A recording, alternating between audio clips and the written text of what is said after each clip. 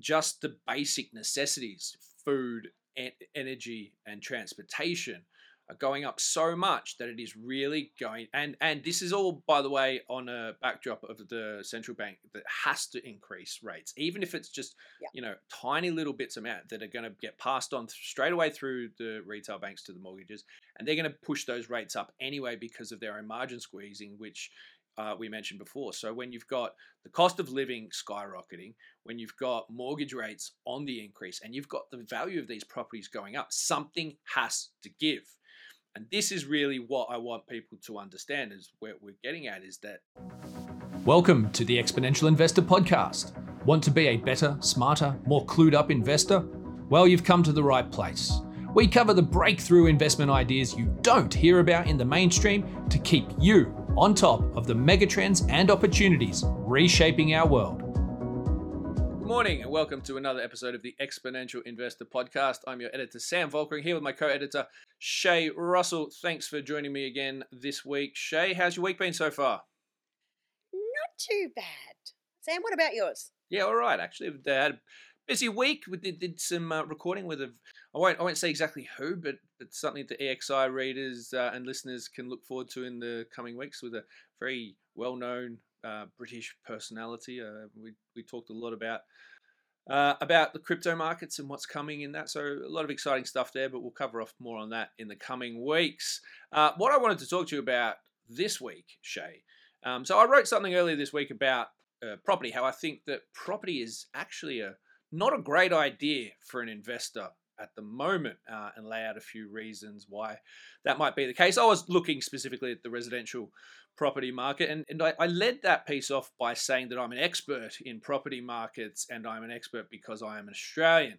Now, as a fellow compatriot of mine, you will understand where I'm coming from in this respect, that it is a national pastime. I'm talking about property prices, what your house is worth, where you live, all these kinds of things.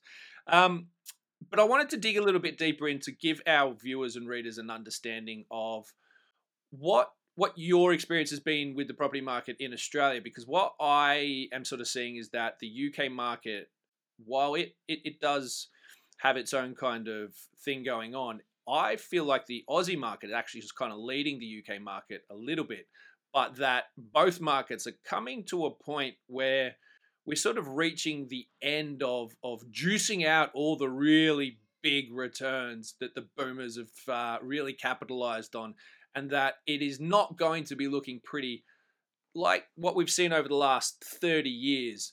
The next 30 years ain't going to be the same. That's kind of the core or crux of my argument. What's your sort of take on what's happening over there at the moment? From an Australian point of view, and this is probably the most un-Australian thing I can say, is that I wholeheartedly agree with you. I don't think the next 30 years are going to be anything like the past 30 years here in Australia. There's a couple of reasons for that. Obviously, back in the 1990s, so back into that 30-year bracket, there was significant deregulation of the lending market, which allowed, I hate using this word, but mum and dad investors to take on investment properties. Negative gearing was introduced sometime during that period as well, and it basically allowed speculation on shelter.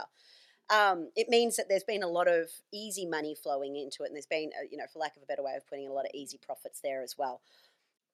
We can't deregulate the investment sector or the housing investment sector any further. It's been as we've loosened lending policies as much as we can. So I don't think there's going to be any more changes to it that will make accessing credit for housing easier.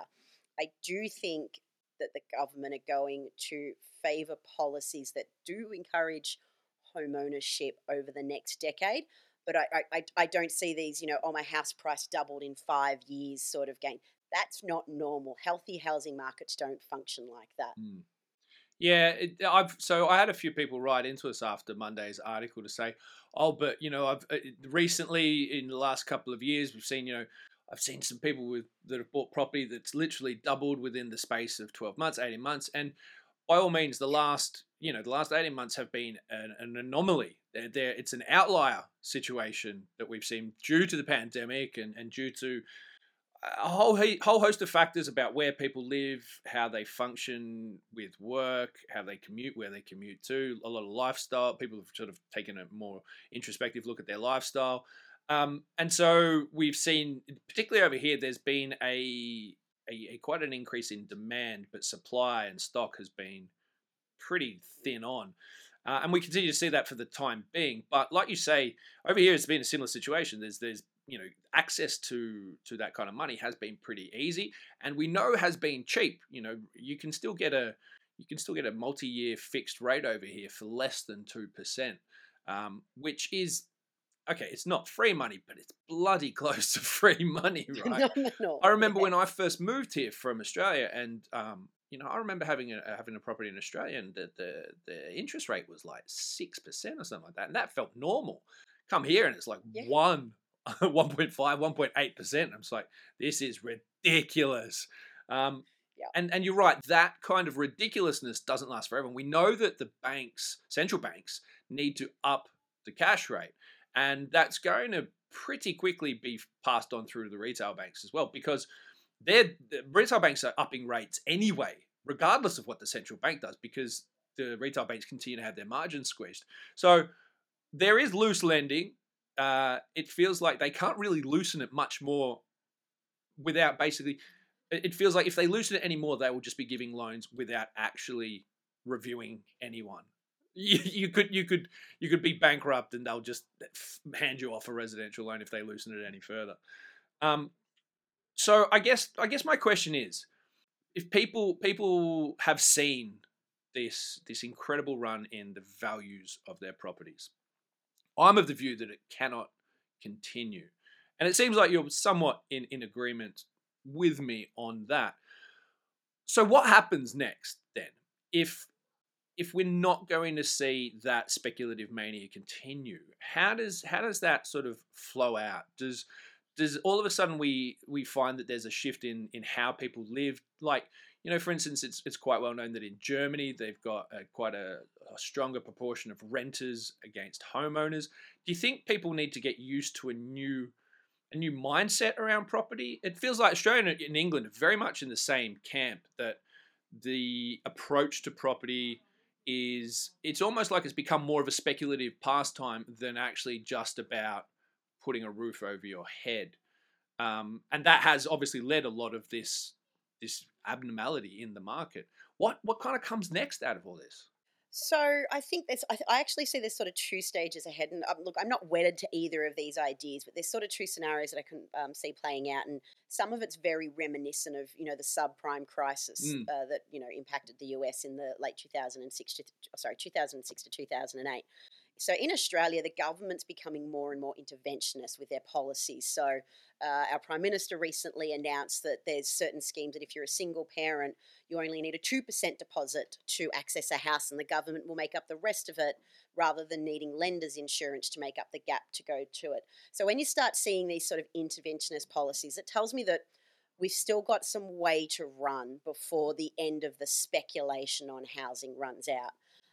However, at some point we're going to run out of people to buy the houses. Now, unless we significantly lift our immigration intake, there's not going to be enough people to buy all the housing stock from the boomers as they shuffle off this mortal coil. So I sort of see, I don't think we're going to get a spectacular crash. And I say this as somebody who, wouldn't mind a bit of a spectacular crash. But I think more what Australia is going to experience in the next 10 to 15, 20 years is a slow burn. Basically, rather than house prices doing the insane figures that we've seen, I don't think we're going to see, house price gains. It'll be more of a housing prices remain relatively steady over a decade or two rather than this spectacular housing bust. Look, I could be completely wrong on this. Simply because I didn't actually expect the government to keep intervening at every step of the way. We've also got to remember here in Australia that 9 out of 10 politicians own investment properties. They've got skin in the game. So it's absolutely in their best interest to keep Australian property values inflated as long as possible. So any sort of drastic changes to slow it down, their retirement years away, or, even outside of that, back to they're passing it on.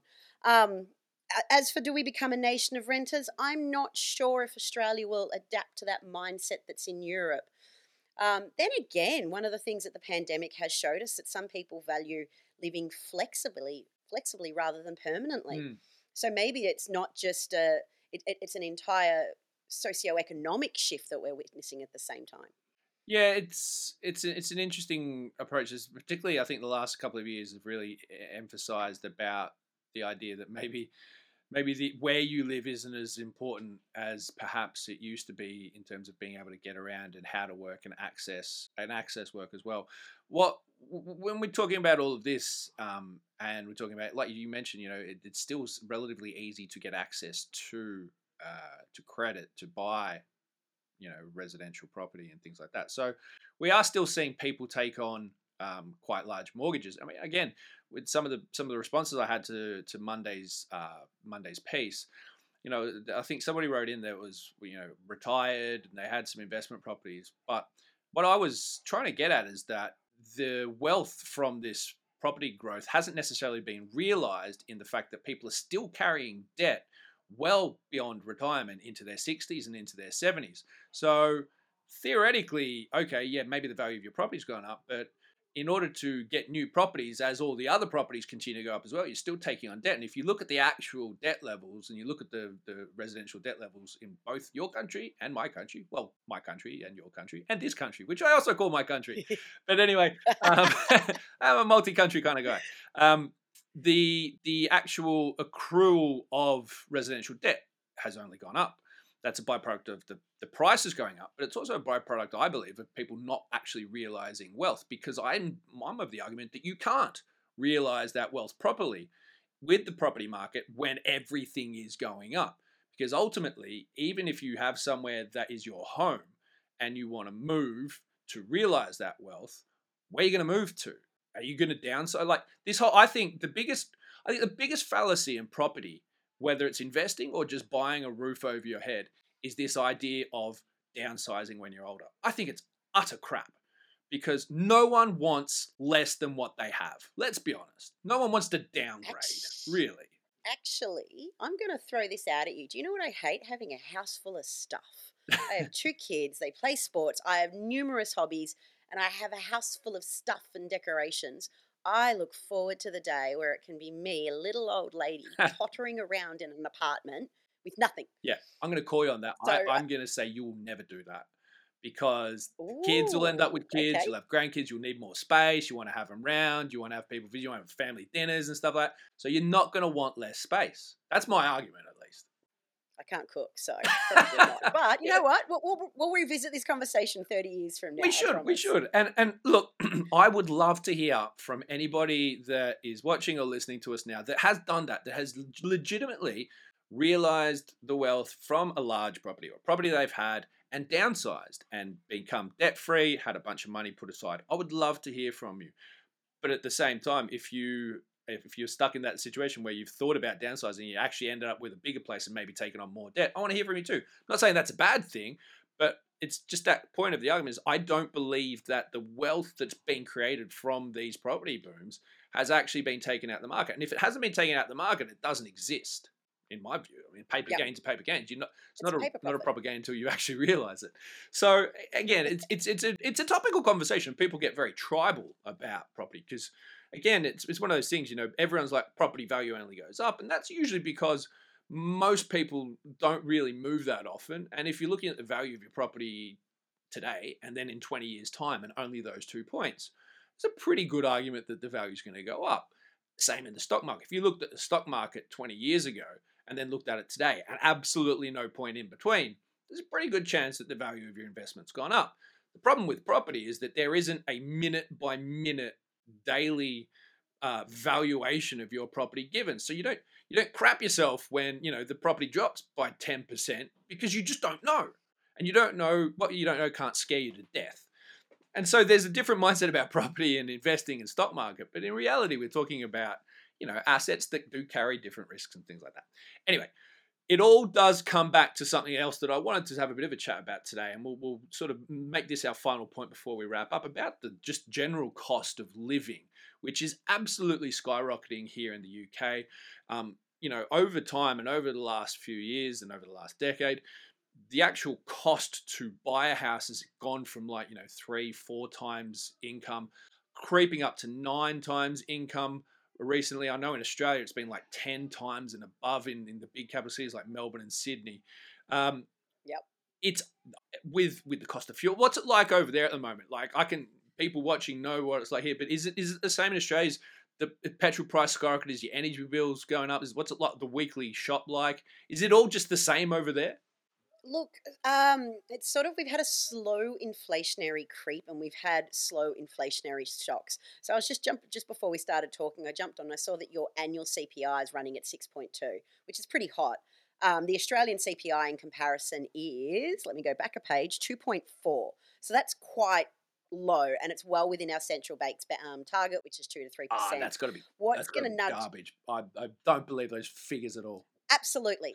But just for Absolute anyone garbage. listening that doesn't know what CPI is, that's Consumer Price Index. That's the general measure of Sorry. inflation in a country as well. And I also think both figures are works of fiction. Like I have no faith Oh yeah, in ours them. is double digits Um, comfortably. yeah, without question. So a recent example is we were recently paying $2.20 a litre for petrol when the Brent crude price had that shock.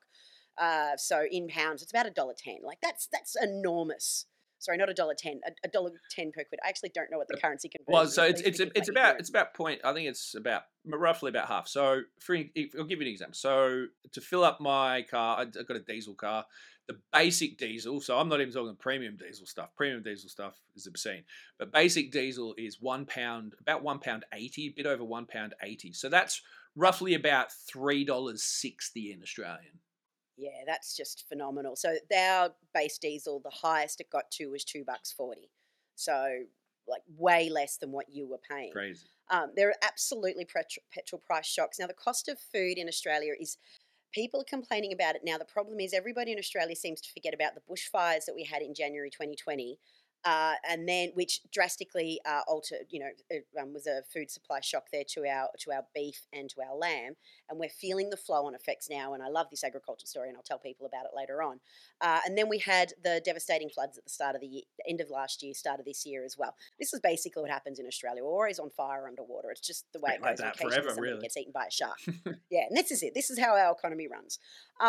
So we've already been feeling those impacts of food price inflation for quite some time. However, the inflationary creep that I'm referring to is that energy prices have been rising substantially for about 3 or 4 years. I would say I'm paying $1,000 more a year for electricity and gas than I was 3 years ago, but it's not an energy price shock. It's been a slow creep. Right. There's various reasons for it, but because it is a slow creep, we haven't really been noticing it as much. I also don't see these cost of living pressures going down anytime soon. And now I don't know if this is a uniquely Australian problem for the moment. What's happening is our wages aren't rising. There are pockets where wages are rising, so those people aren't feeling the effects. But basically, the lower end of the spectrum, the lower end of the wage spectrum, their wages aren't rising, and it is really hurting a group of people. Yeah, and look, I think that's really what the sort of story that's not really being covered as much as it should be is about. Right now, it's sort of people are able to kind of get by, but we are very fast approaching a very severe affordability crisis in property, and I think it's really that's going to be a major shock to that market, which is why I wanted to talk about the cost of living, because just the basic necessities, food, energy, and transportation are going up so much that it is really going, and this is all, by the way, on a backdrop of the central bank that has to increase rates, even if it's just tiny little bits amount that are going to get passed on straight away through the retail banks to the mortgages, and they're going to push those rates up anyway because of their own margin squeezing, which we mentioned before. So when you've got the cost of living skyrocketing, when you've got mortgage rates on the increase, and you've got the value of these properties going up, something has to give. And this is really what I want people to understand, is where we're getting at, is that it cannot sustain the way it's going. You cannot have all these price rises go up. You cannot have the value of these properties go up. You cannot have these rates going up and expect it all to continue to be affordable. Again, while, like you say, wages are not increasing at the rate they should be. And it's going to come to a point, it's going to come to a prickly point pretty soon, which is why, ta-da, we come full circle. And I think property is actually a pretty bad investment at this point. And why I think that if you've got money, that you do have disposable money to invest in the market, that you want to be avoiding property, because I think that that's actually going to be a pretty nasty sector over the next decade. Whereas what we continue to see in the stock market and in other markets like the crypto markets are, I frankly think, better opportunities when you look at the opportunity cost and the risk return profiles of these sectors. People talk about property being a safer kind of investment. I think that's rubbish. I think property is equally as risky, if not as risky, as the stock market can be. And I will debate anybody on that anytime that you want. But ultimately, I think that investors need to be aware that, we are still talking, when we talk about property, about a risky asset class. And it's probably riskier now than it's ever been. And there's this sort of constant belief that property only goes up, it doubles every X amount of years, yada, yada, yada. You've got to, I think, in this world we are at the moment, with everything that's gone on over the last 5 to 10 years, you've got to shake some of those core concepts that used to apply back then out of your mind, because they don't apply anymore. It's just not how the world is. It's not how the world works anymore.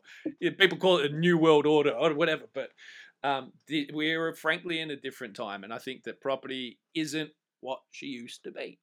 It's that, and we're an entire generation like you and me, Sam. We're born in the same decade. We're a generation that knows nothing but prosperity.